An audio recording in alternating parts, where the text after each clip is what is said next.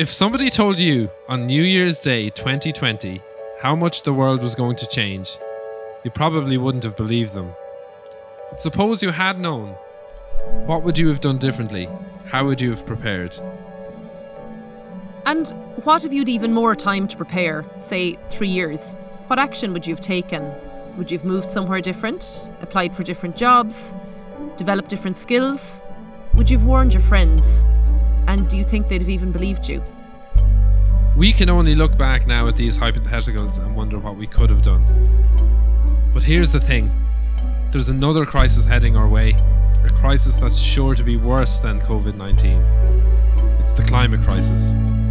We still have time to take action and as a result live happier, healthier and fairer lives. So the question actually isn't what should we have done, it's what will we do now? And how can we use our experience of COVID as a wake-up call to take real action? Welcome to the COVID Alarm Clock.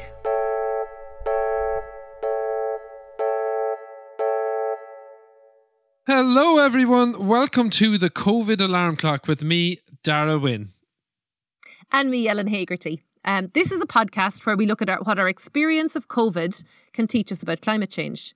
We are recording this podcast remotely from our respective houses in Dublin City in Ireland on the 19th of December 2020. And this episode is focused around the subject of media. Yeah, and this is a big topic to cover because we've seen the media really at their very best at times during this pandemic. And I suppose I should clarify, we're mainly talking about news media here. Yeah, we've seen some amazing coverage around COVID. And unfortunately, we're just not seeing that with coverage of climate change. But before we get into all of that, Ellen, I'm going to ask you some pretty big questions. What is the news anyways, Ellen? Who decides on what's on the news? Is everything that's on the news important? And are the things that don't feature on the news not important? Wow, that's lots of questions. General answers, yeah. Yeah, so what is the news? Well, I think the news can be Mary down the road broke her leg from your mother, the local gossip, all the way up to, international, local stories, international stories. The news is what's being reported on by journalists. And who decides what's on the news? Well, typically it's journalists that decide what is on the news because they look at what they think people want to hear and what is significant and what will spark interest. And so they are the people who make the news. Yeah. And is everything that's on the news important? Well, Kim Kardashian may be important to some people. She's not important to me. So I suppose that's a personal thing, Yeah, I think, I just to go back a little bit. Yeah.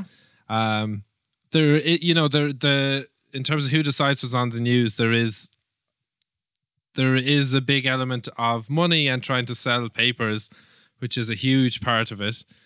But then news has in some way become a bit more democratized because of social media, and some issues will be raised because of movement on social media. But then on the other hand, that's true, yeah, there is a dynamic, I think, where the traditional media outlets are trying to pander to this new social media culture, and they're just putting articles up for clicks rather than reporting on the important stuff, which is really, really relevant in terms of climate change. So like what you said about reporting, say RTÉ News reporting on the Kardashians, that's not because they're doing their duty as public service broadcasters to think the public needs to hear this about Kim Kardashian.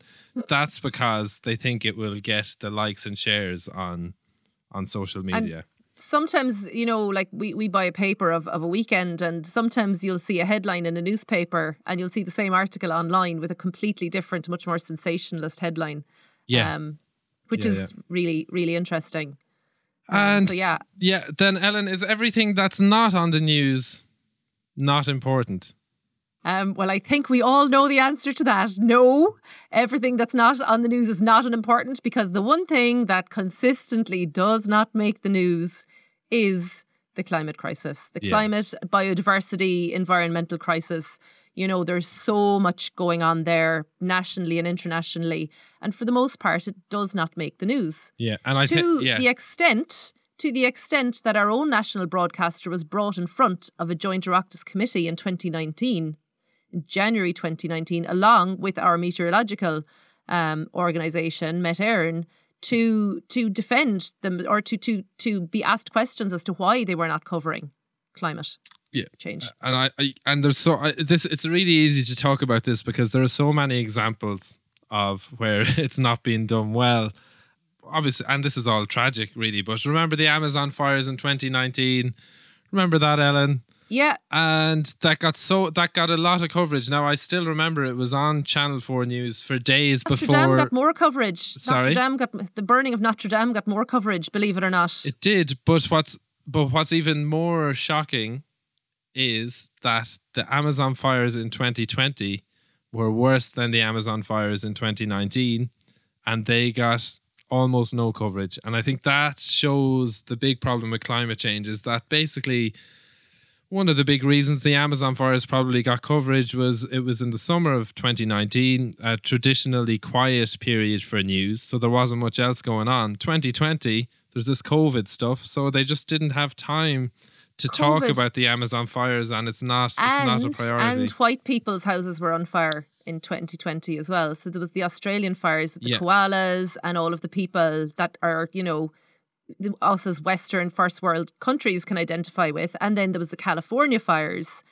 Yeah. They made the news. So they superseded the Amazon fires because they were more relatable to us. And and I think it's really worth pointing out that in general, and you don't have to look too hard anymore, thankfully, but there is climate news every day. There is new research that comes out that's relevant.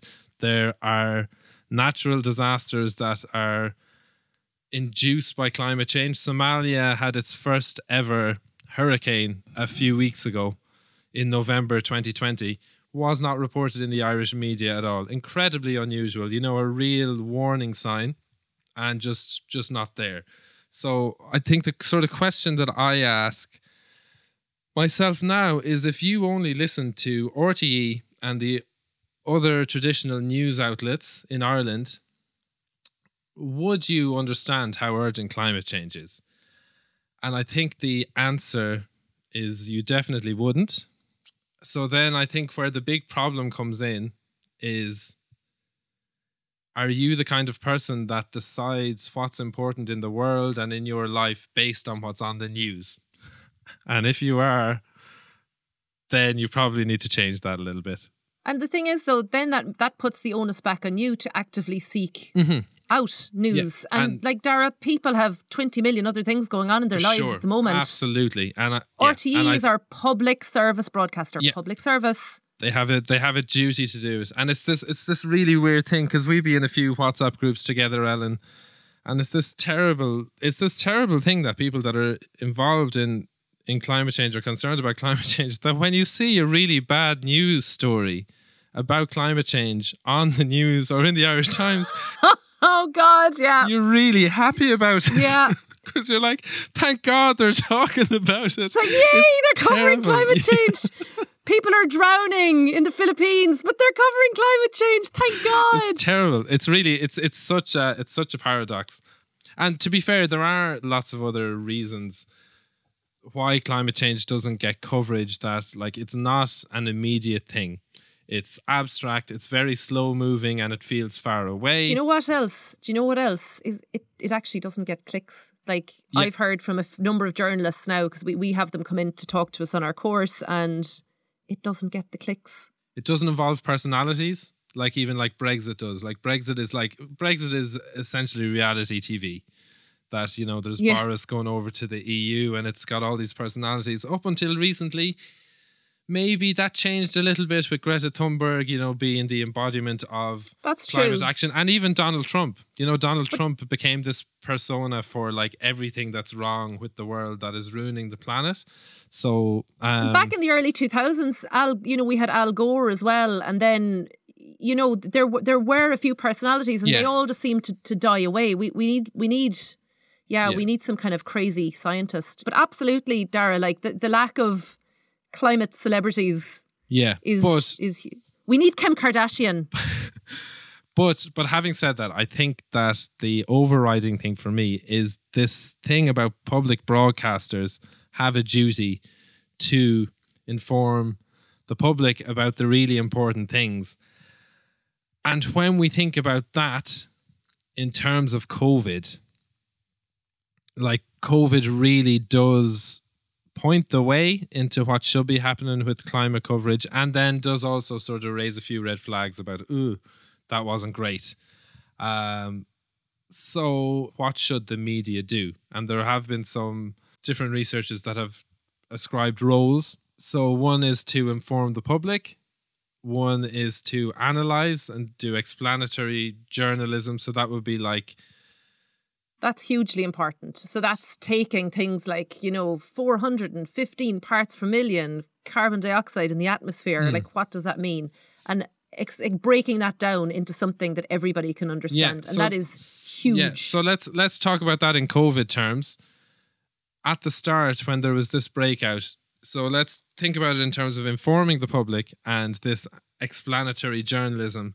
I think that RTE and the other news outlets did an amazing job on this. They had experts on. They had demonstrations on Primetime or Claire Byrne of how to wash your hands. They explained the R numbers. They showed what getting a COVID test was like. They explained transmission. They did a really, really, really good job. And again, I think that was under the mantle of a structural framework from the government of kind of a pathway of what we need to do in order to work in a pandemic as well. So again, I think the media took this role on, but they also had kind of a framework with which to follow. And I suppose I'm defending the media now, but in some ways they don't. They're kind of flying free with climate change. They don't have that structure that they have with COVID. Yeah, there's other. So again, I think it comes back to this kind of everybody needs to play their part in order to make it work with climate change. I think there was so much good absolutely. stuff They took that it and run with it. Yeah. And with that information and with kind of this practical guidance given by the media, people were able to actually make change and know that they were doing the right thing. And you're talking about education. It educated people, and people were able to like change their behaviours and actually, you know, have that bit of control in keeping COVID down. I think it's okay to reiterate that the RTE news coverage was really good. The stuff on Primetime, the stuff on Claire Byrne was all really good to help people understand. Even the Late Late Show, to provide sort of reassurance. So we're talking about the Irish Late Late Show. The Irish Late Late Show, which is, I think is it the longest running television show on Earth or in the world, in the universe, on the whole planet. Started before television was even invented, apparently. Yeah. One thing that was really important, I think, in terms of the education side in particular of the media coverage of COVID, was the daily press briefings, because that was this really, really interesting dynamic where basically we would usually have had maybe 2 or 3 public health officials and maybe a politician every day for, it must have been the first, I have no concept of time, so I'm going to say it was the first month and a half. It might have been a week. It might have been 3 months. Who knows? Concept of time's gone with COVID. Those press briefings are still actually going on, Dara. Oh, really? Yeah. They since I think it was July, they've reduced them from daily to twice weekly. Oh, right. Okay. Very good. Yeah. So basically what happened was these experts came out every day and answered questions for maybe up to an hour that the media were asking. So it did this really good thing where the experts were able to communicate direct to the public because it was shown on TV on our news channel every day. But then it also allowed the journalists to ask questions so that they could understand it and report better on it, which I really think that can't be understated, the impact that had in those early days in providing the coverage, because some of the questions that some journalists asked were really, it's sort of... They were even asking the questions you'd be afraid to ask for fear of looking ignorant. Exactly. Yeah. But I think there's a real thing you've talked about. Climate change is not immediate. So there's a huge difference there between COVID and climate change that I think the media really needs to look at how it can be overcome, in that there's a real sense of immediacy to COVID. You could get it yourself tomorrow. Your uncle might be in hospital with it. You're petrified that your granny with the underlying condition could have it. People were dying every day from it. And that's part of the role of journalism, is to report on the immediate news.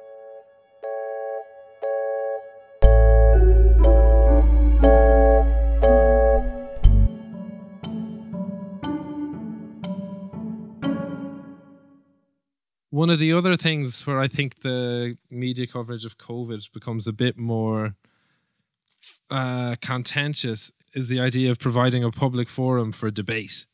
Have you any thoughts on the good aspects or the bad aspects of that in relation to COVID, Ellen? I do, actually. So I think there's two ways of looking at public forum for debate. So number one, I think debate is healthy and very important. And I think it very much depends what you're debating.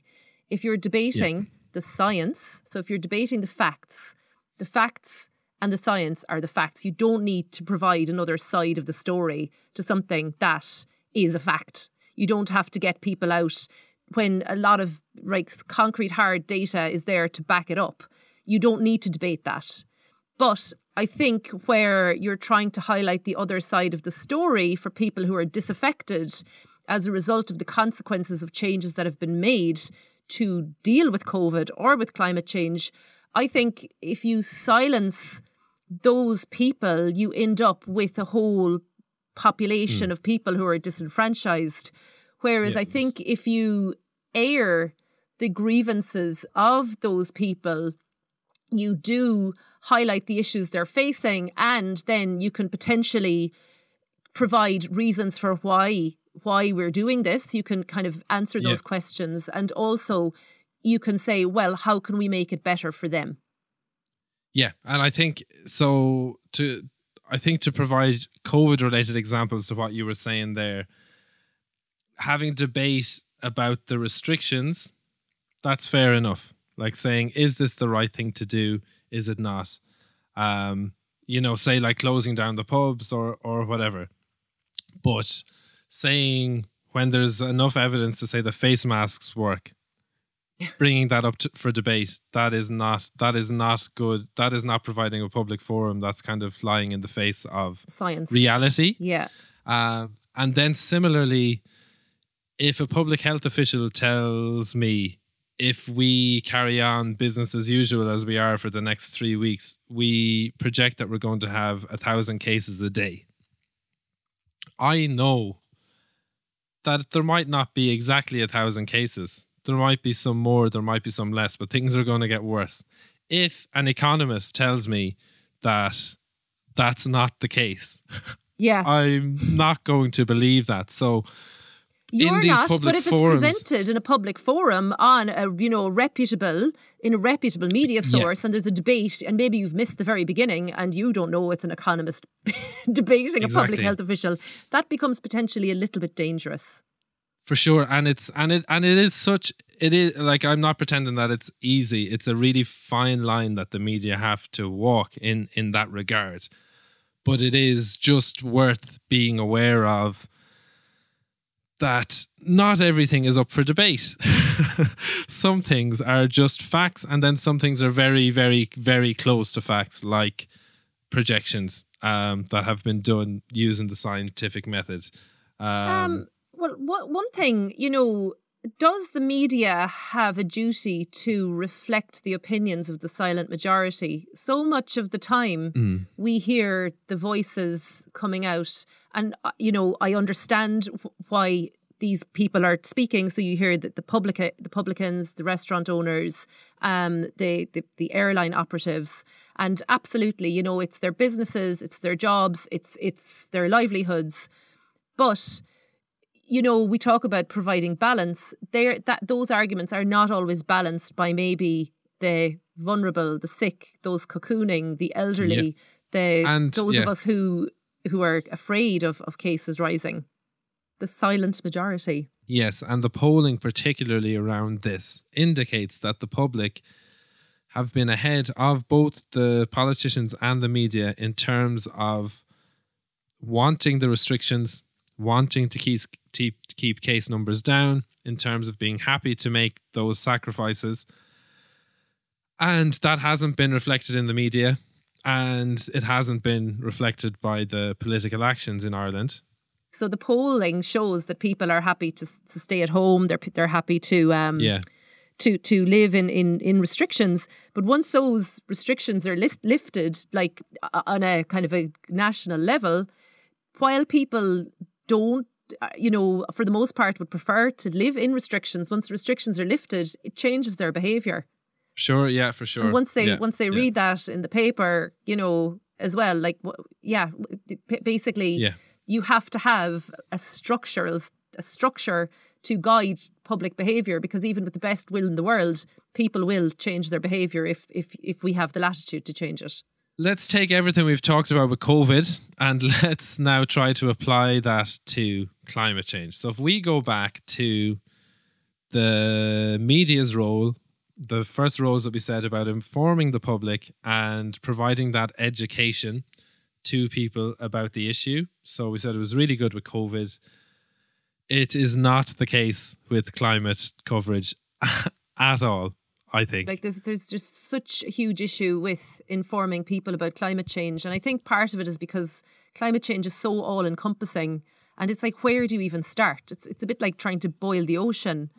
And secondly, you know, studies have been done. Is informing people enough? So if I tell you, you know, about climate change, is that going to be enough to change your behaviour? Like everyone thinks, well, if they just knew, they would change.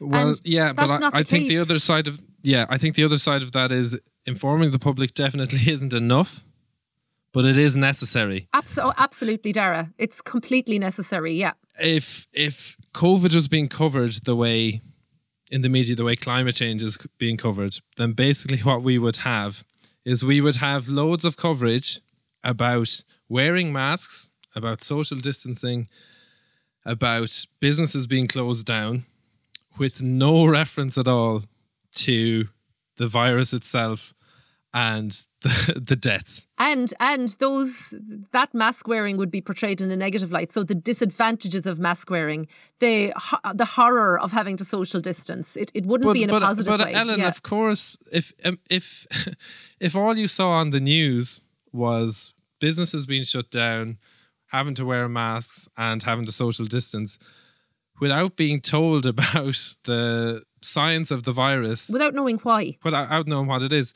then people are automatically going to be negative about the masks and about the businesses being closed down. And that is what's happening with climate change. Most climate coverage will be about carbon taxes, or will be about jobs being lost, like Bord na Móna being closed down, power plants being closed down. Exactly. And these are all bad things.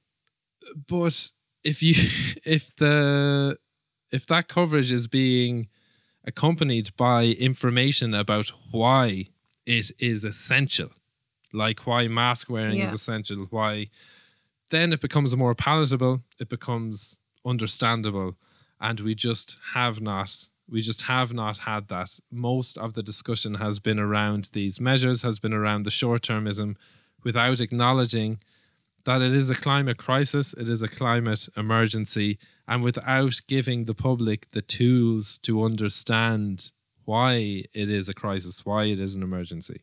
And what's frustrating is there's potential. You could have a 5-minute segment about climate change every day on the news without it being contrived, because there's so much going on, there's so much happening.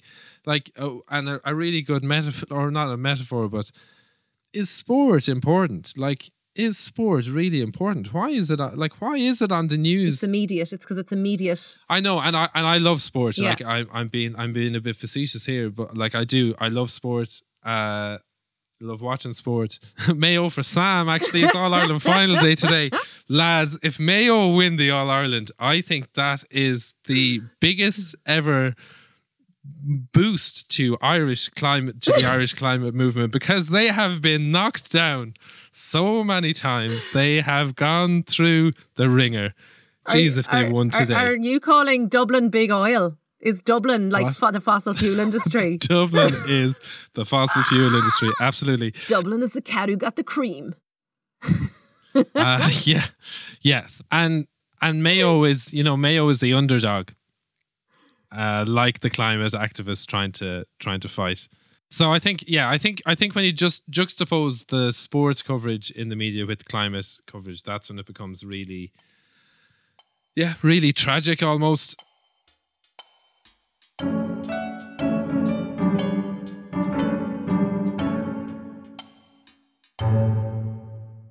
I've looked at a couple of articles online, some RTE articles. So a shout out to a Twitter account called @RTE Climate Watch, who every day will say how many articles RTE have had that have mentioned climate change. Spoiler alert. And it's not great. It's not great, but I think there are a few examples, why the media coverage is so disappointing. In this article, there's talking about an exciting opportunity for the people of Ireland. And it wants to take a guess Dara, what it's about, Ellen. It's Saturday morning here. Don't ruin my weekend. Go on.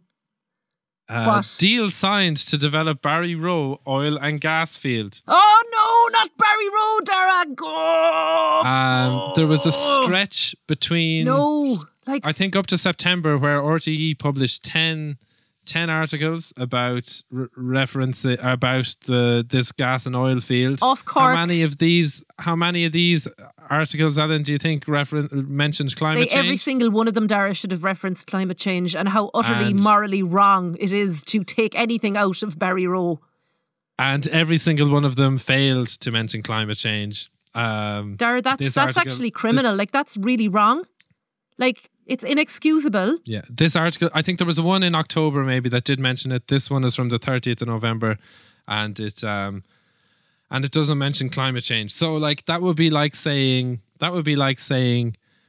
in the middle of COVID, an impromptu music festival for 100,000 people in the Curragh Racecourse is an exciting opportunity for Ireland. Economically, it is.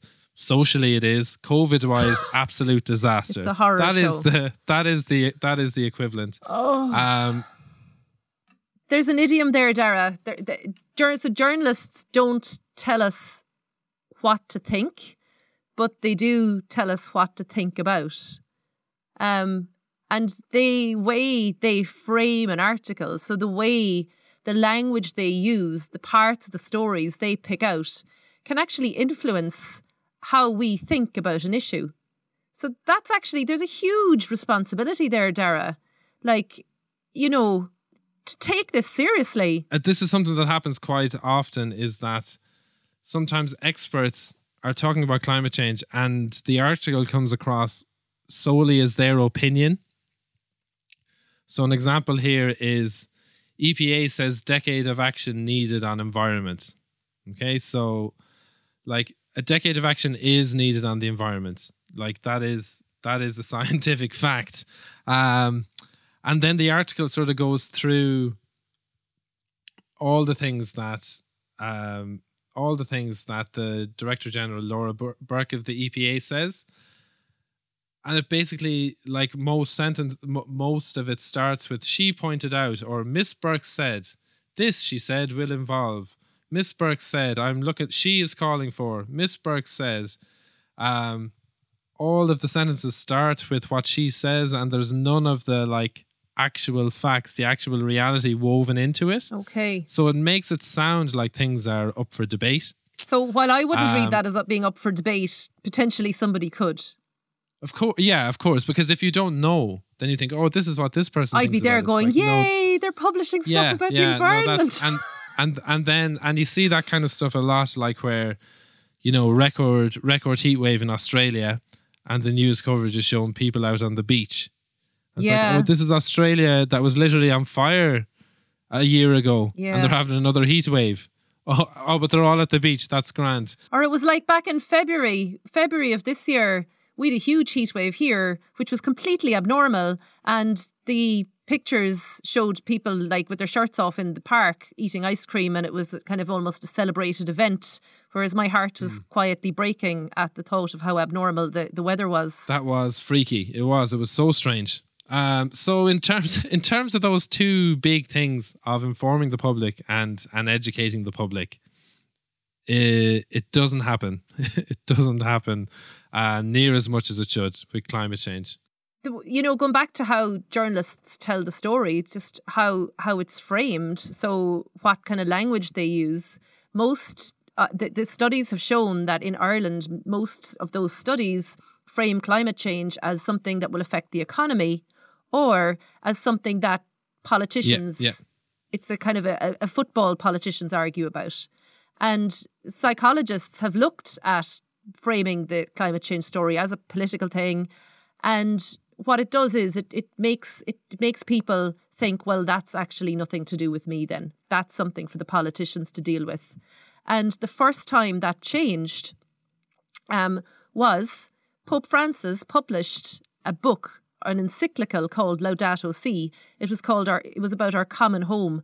And it was the first time that journalists actually framed or talked about climate change in a different way. It was the first time that climate change was predominantly spoken about as something to be seen as a moral or an ethical issue, something that's going to affect humanity. They took it out of the hands of the economy and the politicians and made it a human thing. So shout out to Pope Francis.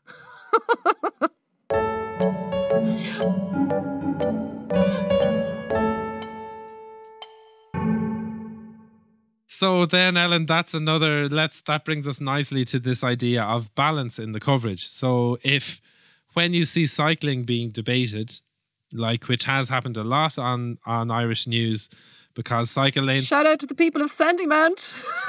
Of where? Sandymount. There is a huge furore going on because they're trying to put a cycle lane into Sandymount, and one of the national papers, and actually a paper that's really good normally at covering climate change, appears to have a Sandymount resident, I think, like leading the paper and leading the charge against those dirty cyclists managing to take some car space away from the residents of Sandymount. Yeah, and basically this whole debate is being talked about in sort of the cars, the traffic versus the cycling, without any reference to the climate emergency. So there is this, the debate is being, it's not a full debate. It's not a true debate, because if you're not having this debate about reducing car traffic, okay, it might be more inconvenient for the people that do continue to drive, and there might be more traffic. But for the start, at the beginning, maybe. Yeah. It's not as inconvenient as the changes climate change are going to bring, that we are exacerbating by driving. You were talking about balance there. So the whole issue with balance and climate change, in the last couple of decades used to be these corporate think tanks with like vested interests supported by the fossil fuel industries trying to balance this climate science with climate denial. But I think we're not seeing that so much now, as we're not seeing stories about fossil fuel opportunities or other economic opportunities balanced with the consequences of climate action. Yeah, and when we're having these debates, that the actual climate reality is still... should be front and center, or should at least be acknowledged, but you're allowed to just skip over that. But the thing is, you see, I suppose most of the journalists, so the person reporting on Barry Rowe might be the business and marketing correspondent. Yeah. The person reporting on, they're kind of they're not the environmental journalist. And sometimes I think that the climate change reporting is siloed. Oh, that is the job of the environmental correspondent. When actually the political correspondent, the business correspondent, the science correspondent, the agricultural correspondent, the education correspondent, every one of them, they actually all need to be reporting through a lens of climate change and the consequences that we face if we don't act. Yeah.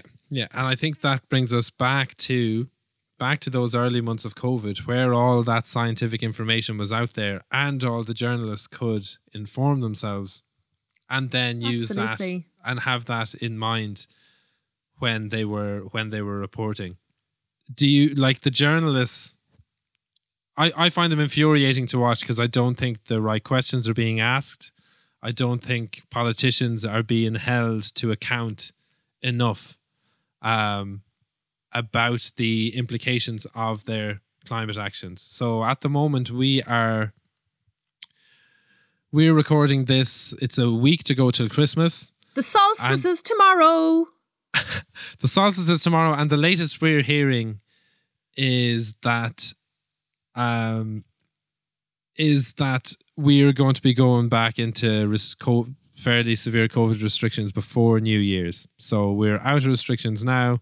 We'll have a normal-ish Christmas, and then before New Year's, we're back in lockdown. If things go really badly wrong in January, the journalists will be criticising the government for their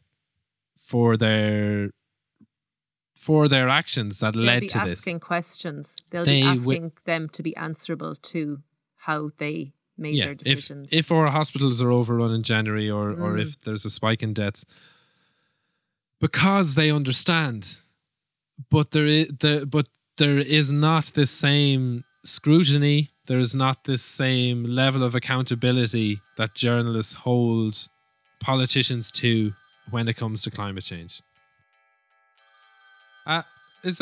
What's that sound? Is that your phone? Yeah. And actually, Dara, I know who this is. So I'm just gonna answer it. Hello? Hi, it's future Dara here, calling from February 2021. This isn't going to be good, is it? So guys, hi Dara. Some bad news. Things have gone pretty badly wrong since you recorded this episode. Christ. COVID got out of control. We have had 1,000 COVID deaths in January. Schools have remained closed after Christmas holidays, and the vaccine rollout has been pretty shambolic. And guys, listening back to this episode, I think you would have expected great media scrutiny, holding the politicians to account. And actually, it probably hasn't happened to the extent that you would have imagined or hoped. A lot of the media are kind of just letting the politicians get on with it a bit, like they're letting them get on with the lack of climate action. So you're probably going to have to get ready for some homeschooling again, Ellen. No! You can't say that. God, the schools, Dara, no! That's horrendous.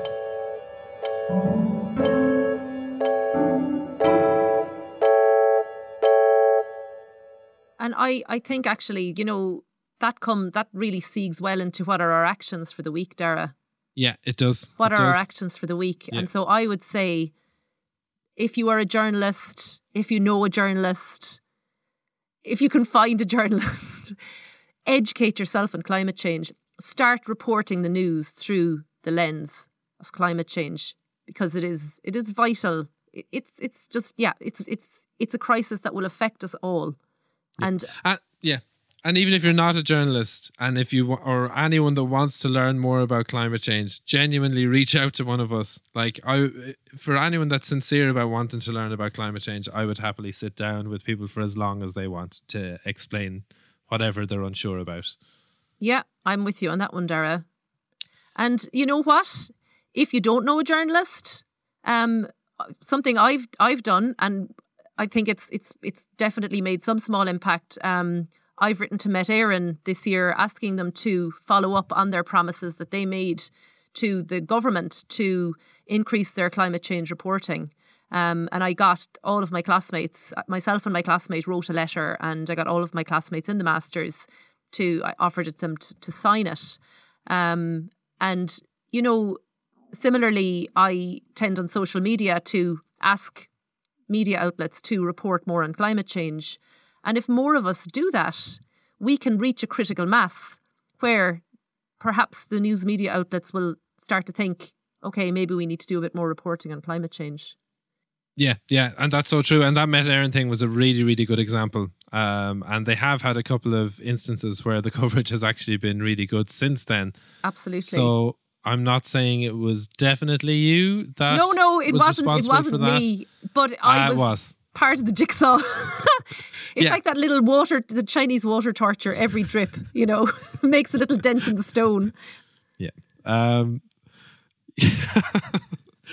Yeah, my action does not involve torture. At times in this episode, we've praised the media for their COVID coverage, and we've been critical of a lot of climate coverage. And I think one action is actually just being a bit more critical of your media consumption. So when you see articles about climate change, kind of question the angle that it's coming from. Are they taking all the facts into account? And then also when you're not seeing articles about climate change, kind of wonder, is there actually no climate news, or is it just not being reported? Just not being reported. Yeah. And that's a really fine line to walk. Like, we don't want to get into this world of Trumpian dystopia where we're shouting about fake news and fake mainstream media and all that. But there really is a fine line to walk. As we've said, there's climate news every day of the week. So it should be more prevalent than it is in newspapers and on the news on TV. Yeah, and we could also suggest supplementing your news intake with sources that actually cover climate a little bit more comprehensively. So The Guardian, they have a whole climate crisis section on their website. The Sunday Times has actually brought out a monthly supplement now as well, dedicated to climate news. Then there's some really good kind of smaller publications like greennews.ie is excellent, Carbon Brief. And I'm a devil for the social media. I love following the environmental journalists on the social media, Dara. Yeah. So John Gibbons is a great person to follow. He often tells it like it is, an Irish journalist. George Monbiot, who is or was the environmental correspondent for The Guardian, also really tells it like it is. Who else, Ellen? Kevin O'Sullivan's excellent. He's brilliant. And Caroline O'Doherty and Cale Crossan, actually, 3 excellent Irish climate journalists. And then we've had Philip Boucher-Hayes, I suppose, has done some great documentaries and great pieces about climate change. And then I'd also say Fintan O'Toole, in his sort of weekly editorials, climate change is creeping in more and more into that. His sort of there's definitely a consciousness creeping in there. His big picture writings. The Sunday Business Post as well. Daniel Murray, he's also taken up the environmental journalist mantle for the Sunday Business Post. Very good. And then I suppose you could go, if you're on social media, you could go one step further, Ellen. We talked about that interface of having the public health scientists interacting directly with the public. You can kind of synthesize that on social media by following, some climate scientists who are sharing their research and their thoughts on social media. So absolutely. A couple of people on that front would be Peter Kalmus, Catherine Hayhoe. Oh yeah, I love Catherine Hayhoe. She's fabulous. Yeah. Who else, Ellen? Eric Holthouse. Jonathan Foley's excellent. And Kevin Anderson. I love what they have to say. Yeah.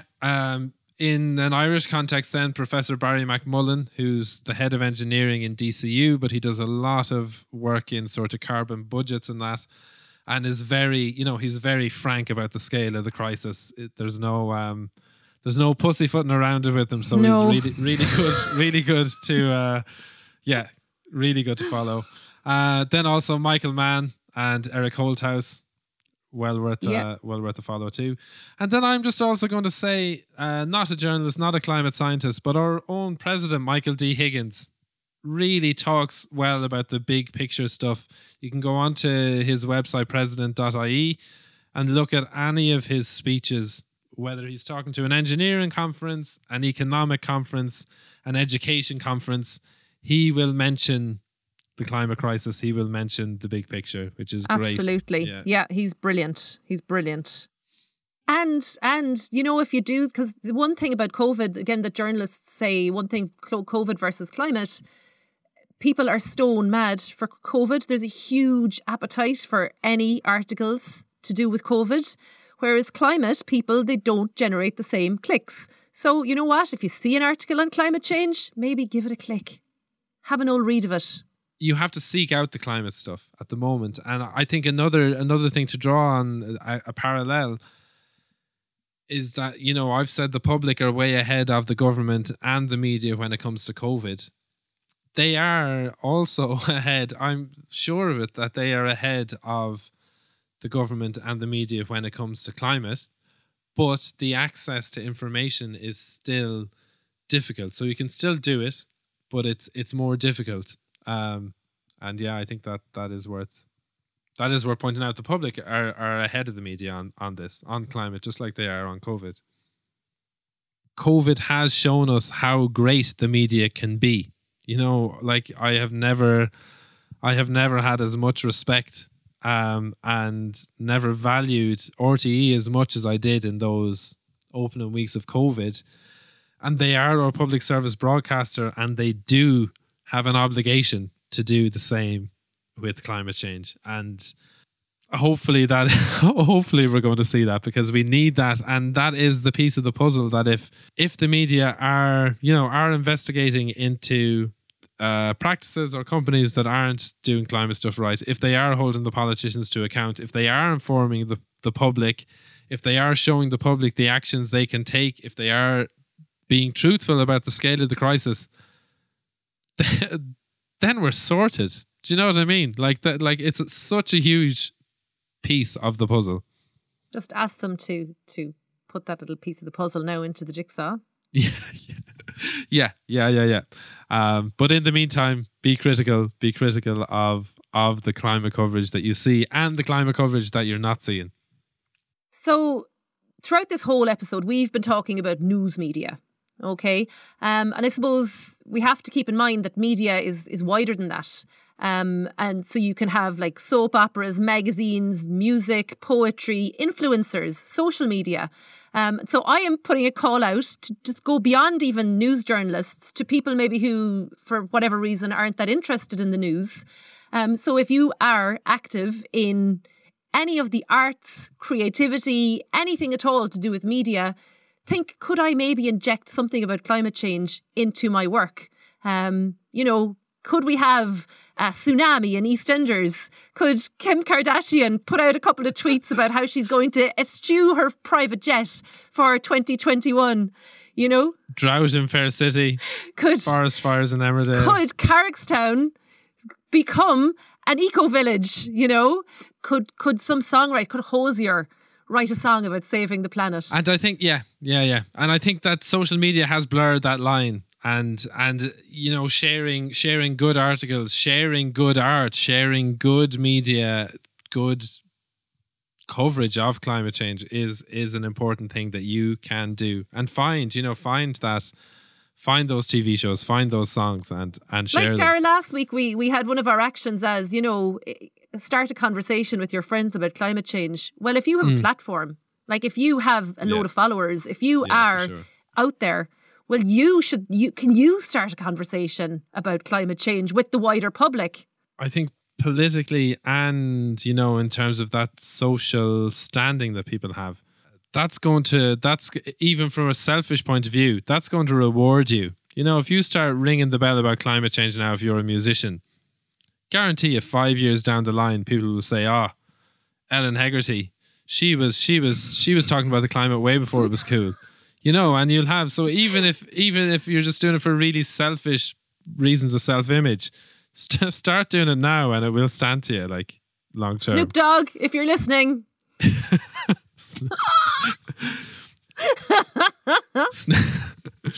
Cardi B. Yeah. Cardi B. If you're in control, Snoop Dogg, if you're in control of the planet, drop it like it's hot, because climate change is boiling this place up.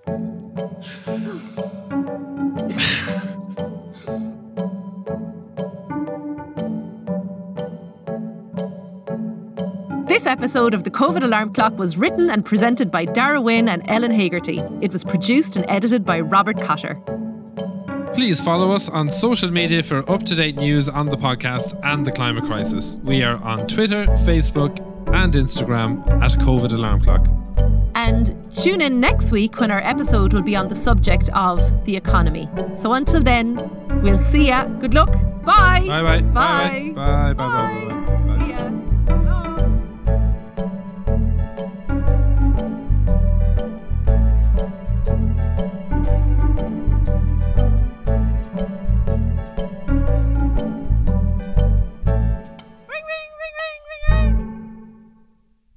Mayo for Sam.